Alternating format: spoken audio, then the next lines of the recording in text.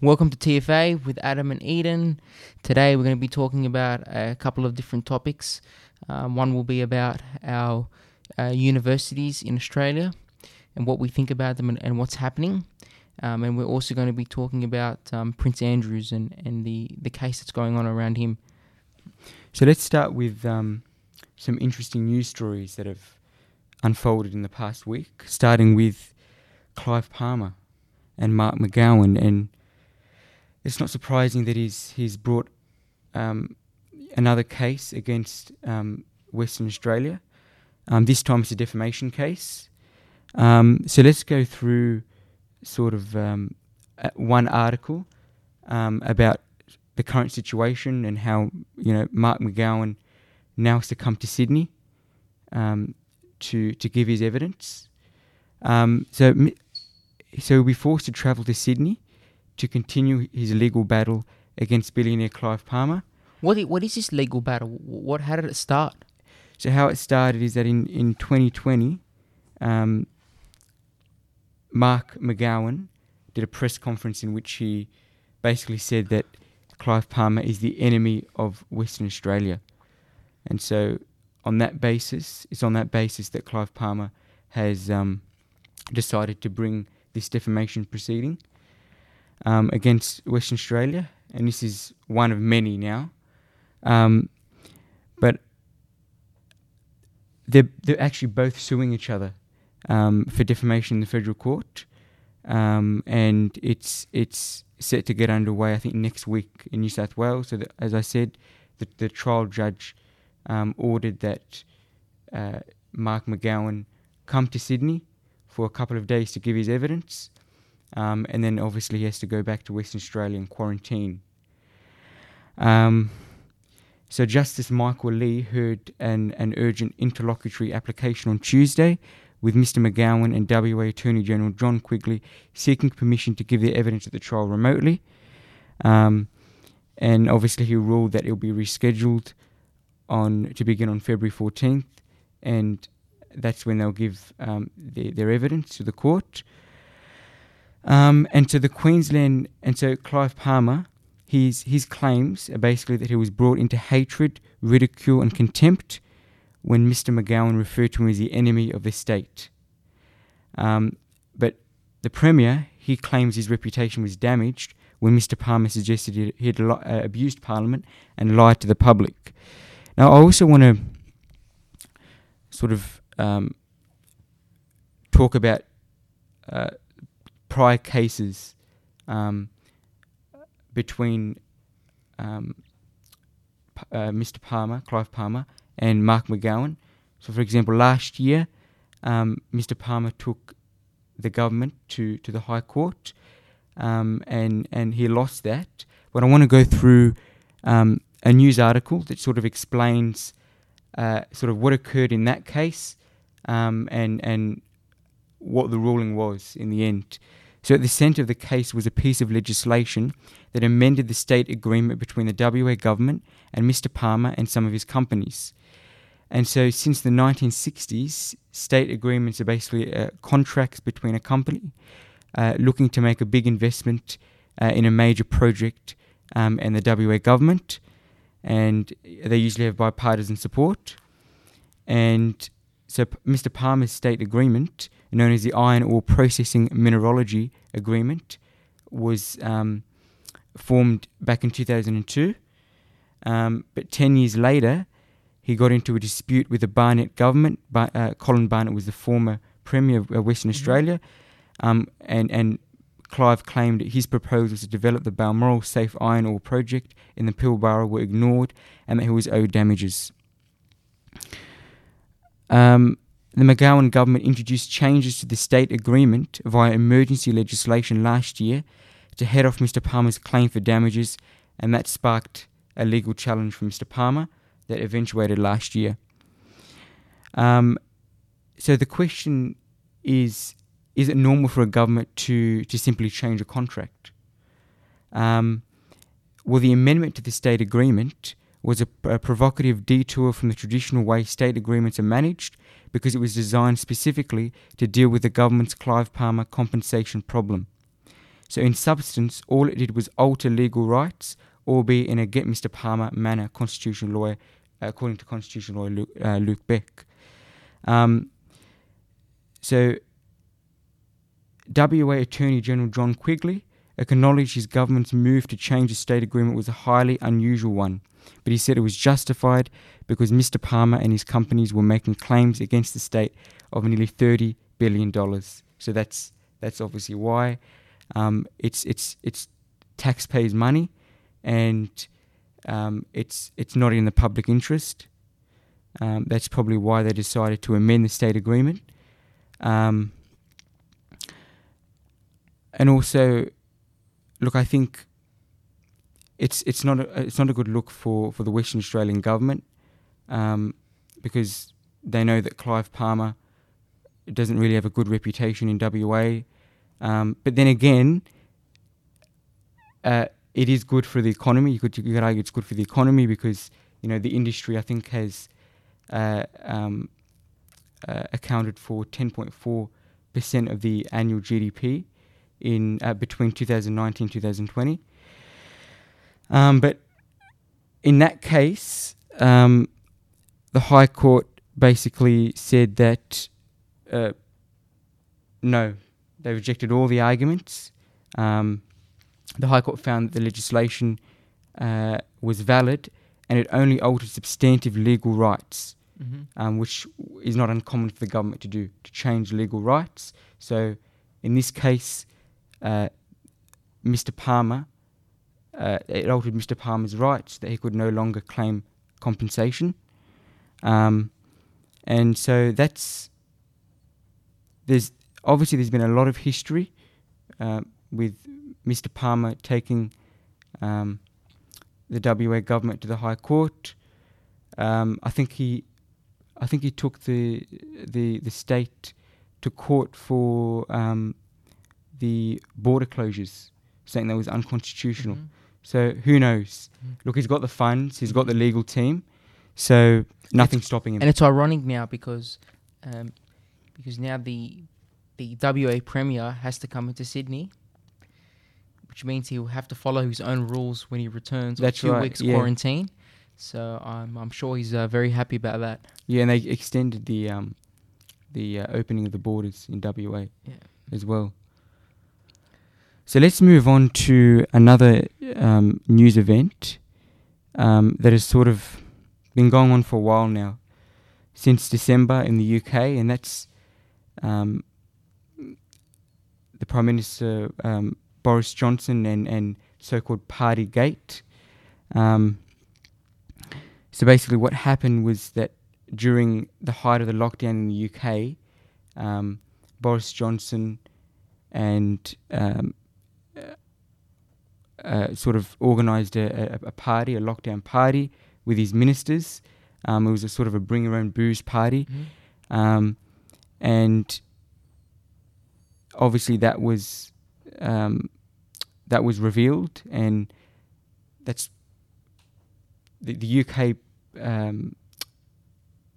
citizens have probably lost a lot of faith in the government now, and there's calls for Boris Johnson to resign, and he said, "Oh, it was just a work event. I thought it was a work event."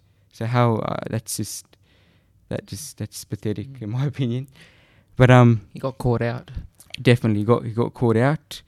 And now he's assured the public that there's going to be an investigation. And I don't think anything's going to come out of that investigation. It's just to show the public that we're doing something about it. Yeah. And that we got to give the public the clarity it needs over these allegations. But they'll be protected in the end. But another really shocking news story that has unfolded is the criminal investigation that has come to light in England. And so I want to read this article. So a British doctor who was banned for questioning the safety of vaccines and the reliability of COVID tests has won in a landmark decision a significant High Court case. After questioning the efficacy of face masks in a video posted on Instagram and Twitter in June, Dr. Samuel White was slapped with an 18-month ban by the UK General Medicine Council. In the video, White explained the reason why he could no longer tolerate working in his previous roles because of the lies around the NHS, that's the National Health Service in the UK, and the response of the government to the pandemic, which was so vast he could no longer stomach them. He also commented that masks do nothing to stop the spread of COVID, and it was considered the ultimate sin, as this was the consensus medical opinion at the start of the pandemic before it mysteriously switched almost overnight. In addition to questioning the efficacy of masks, the doctor also raised concerns about the safety of vaccines and the reliability of COVID tests. White had called for a criminal investigation by London police in December after presenting significant and irrefutable evidence of safety problems with COVID vaccines after being suspended from his job and pay. Now it appears that the criminal investigation has been launched. On Monday, December 20th of last year, 2021, criminal charges were officially filed with the Metropolitan Police at Hammersmith Police Station in London. Former police officer Mark Sexton has submitted a 1,100-page document of evidence to Hammersmith Criminal Investigation Department, where 2 detectives accepted and signed the paperwork. And they released this urgent public notice dated the 11th of Jan 2022. And it says, COVID-19 vaccines and various civil servants are now under criminal investigation by Hammersmith Police and the Metropolitan Police. Now, you're probably wondering, well, I haven't heard this in the news, in the mainstream media. And, well, the reason why, and they even sort of revealed this in the actual public notice, is that you're not being told about this monumental case because the UK government controls the mainstream media, and senior government ministers, civil servants, and the mainstream media are implicated in the alleged crimes. So that's why it's not in the mainstream media. And some of these crimes look really, really serious crimes that have been alleged. I'll just mention a couple of them. Misfeasance in public office, misconduct in public office, conspiracy to commit grievous bodily harm, conspiracy to administer a poisonous and harmful substance to cause severe injury and death, gross negligence, manslaughter, corporate manslaughter, corruption, fraud, blackmail, murder, and a whole host of other really serious criminal offences. And now the case has been forwarded to all police stations. And they were forced to collect data, and also the victims of the COVID injections were asked to give their statements in different ways. So, criminal charges have also been filed against the UK government ministers, civil servants, and media editors. So, we'll see what happens. This is a serious criminal investigation, and it's really surprising how they actually sort of agreed to take this on and to investigate it, because you'd think that there's so much momentum and so much support for the government and what they're doing that this couldn't be possible. I don't know. What do you think? Yeah, I agree with you.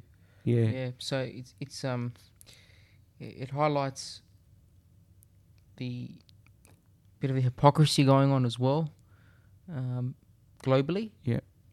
And it's just good I feel like, to make sure that you follow different independent journalists, for example, to get the truth, or to at least get bits and pieces of the truth. Because if you follow just one piece of media, especially mainstream, we all know that they have their own agendas. Things may be tweaked, or in many cases, things just may not be spoken about. Yeah, right. It's just they're no longer in an bed issue. with the government. And that's right. And I'll give you this is just a bit off topic, but an example is, for example, in Canada at the moment, all the truckies are uniting and pretty much blocking the roads. They're not transporting, essential goods and services, and this is in winter, so it's a major effect to cities and to different parts of the country, but not many people know about this. That's it's just not right, yeah. reported because they don't want, globally people to say, you know what, I want to do this as well. So let's team up. I think as an industry. The Canadian Prime Minister Justin Trudeau said, just a couple of fringe, That's right. extremists. Anyway, we'll see where this criminal investigation sort of leads, and see if if there's anything that comes out of it. But I want another news story that there's been of particular interest, sort of globally, is Prince Andrew, and what's happening now is that Prince Andrew has demanded for a jury trial. And I want to go through an article that reveals sort of why it's the last thing the Duke actually wants in this case. So the article says, the Duke's response to Miss Giuffre's sexual assault allegations reveals much about his strategy to get the case dismissed. One line from Prince Andrew's response to Virginia Giuffre's allegations of sexual assault stood out for the headline writers and TV news correspondents. Immediately after the Duke's lawyers filed the document to the Southern District of New York Court, both social and traditional media went with the news alerts like Duke demands jury trial, as those writing the headlines on Wednesday evening believed that was what counted here. Could I just pause you for a second?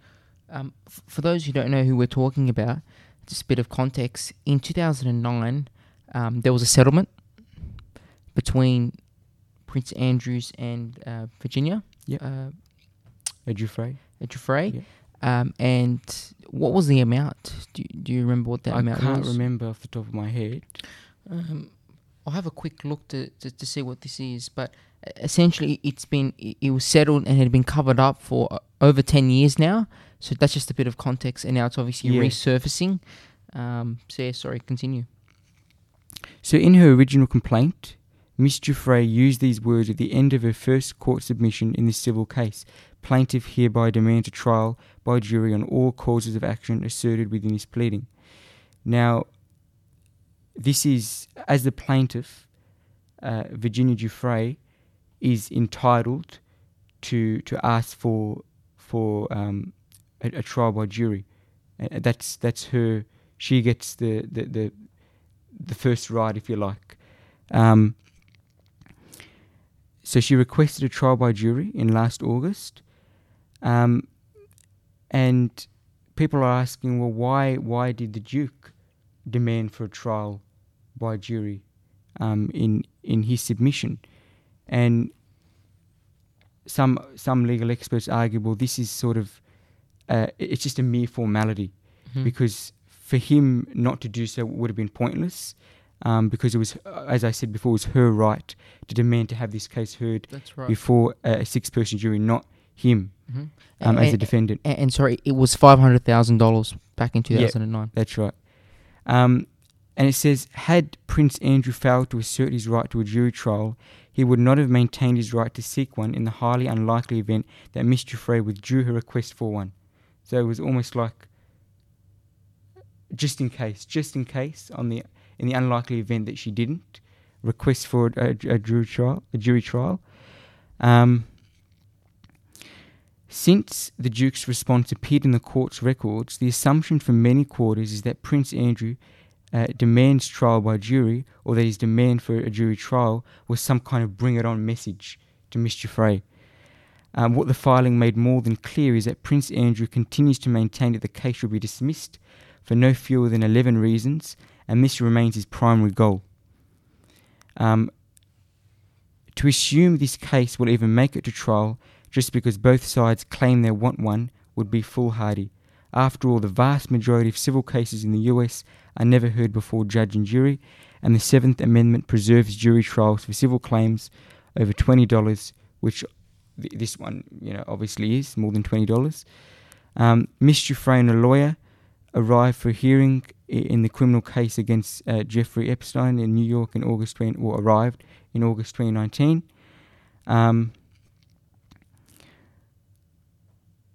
What the Prince denied is also no great surprise. He has consistently and vehemently refuted the allegations, and he did so again at docket number 70, in this case on Wednesday evening.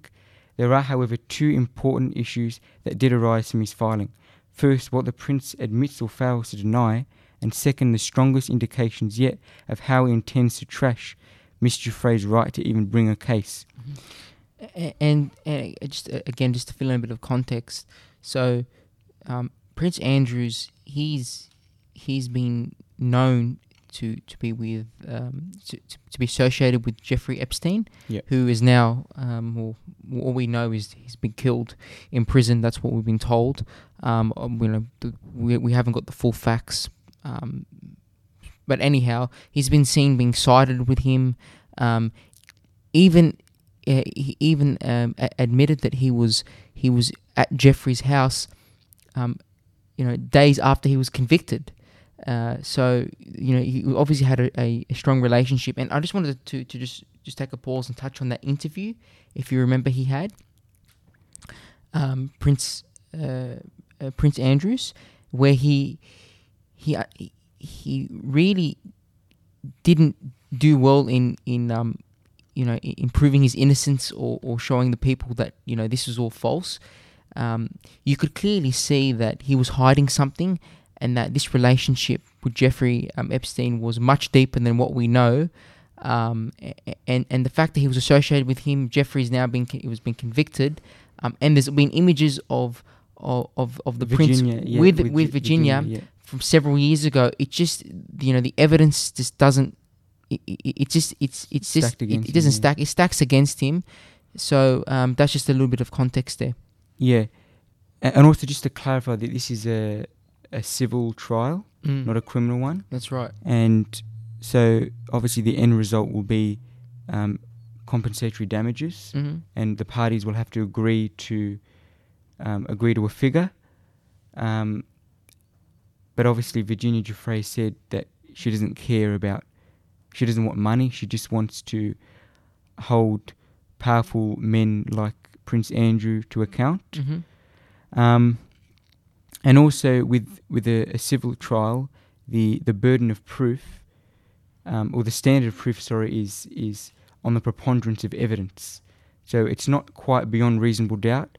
In a civil trial, it's the lowest standard, and that basically means that the plaintiff, in this case Virginia Giuffre, will have to convince the fact finder, the jury, that there is a greater than 50% chance that the claim is true.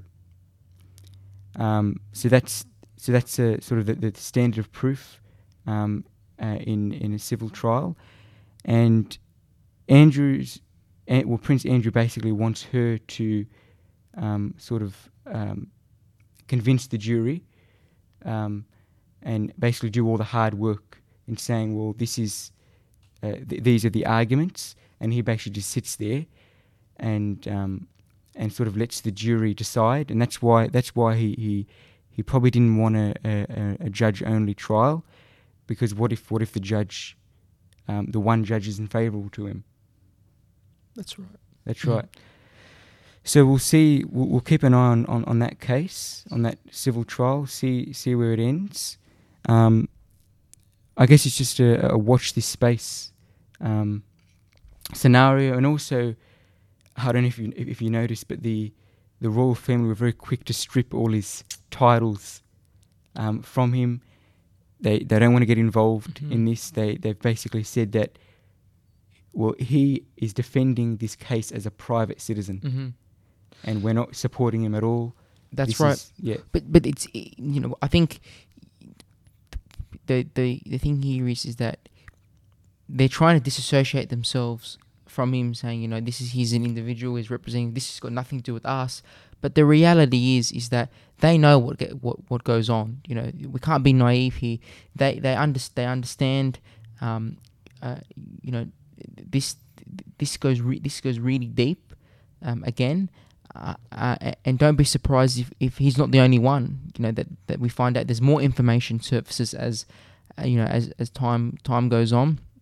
But I hope that people don't think that it's him solely, and the royal family has nothing to do with it. It was just a one-off. I do think that there is more to this story, and as time goes on, we'll cover that. Yeah, and it also sheds light on the relevance of the royal family now, I think, and sort of what their role is. So I wouldn't be surprised if there's a debate on sort of the role and relevance of the royal family even after this after the settlement. That's right. Yeah. So let's move on to another news story of this week, and that's that in one of the press conferences, Brad Hazzard, the health minister, New South Wales health minister, said that the booster rates are not where they should be. And I want to go through just an article. So the New South Wales booster numbers not where they need to be, with 100,000 jabs a week left unused. And New South Wales vaccination hubs can administer at least 100,000 more booster jabs a week than they are currently achieving, with health officials warning that valuable staff are being left idle with the program running at half capacity. Health Minister Brad Hazzard expressed concern about booster uptake on Thursday after the Herald published data showing fewer than a third of eligible adults had received their booster shot in parts of southwest Sydney, with the city's western suburbs falling well behind parts of the north and east. Yep. I think what's happening here, there's a few things. Yeah. Let's just break this down a bit. So here in Australia, we were promised, get the 2 jabs, and your life will return back to how it was. It'll be normal. That didn't happen.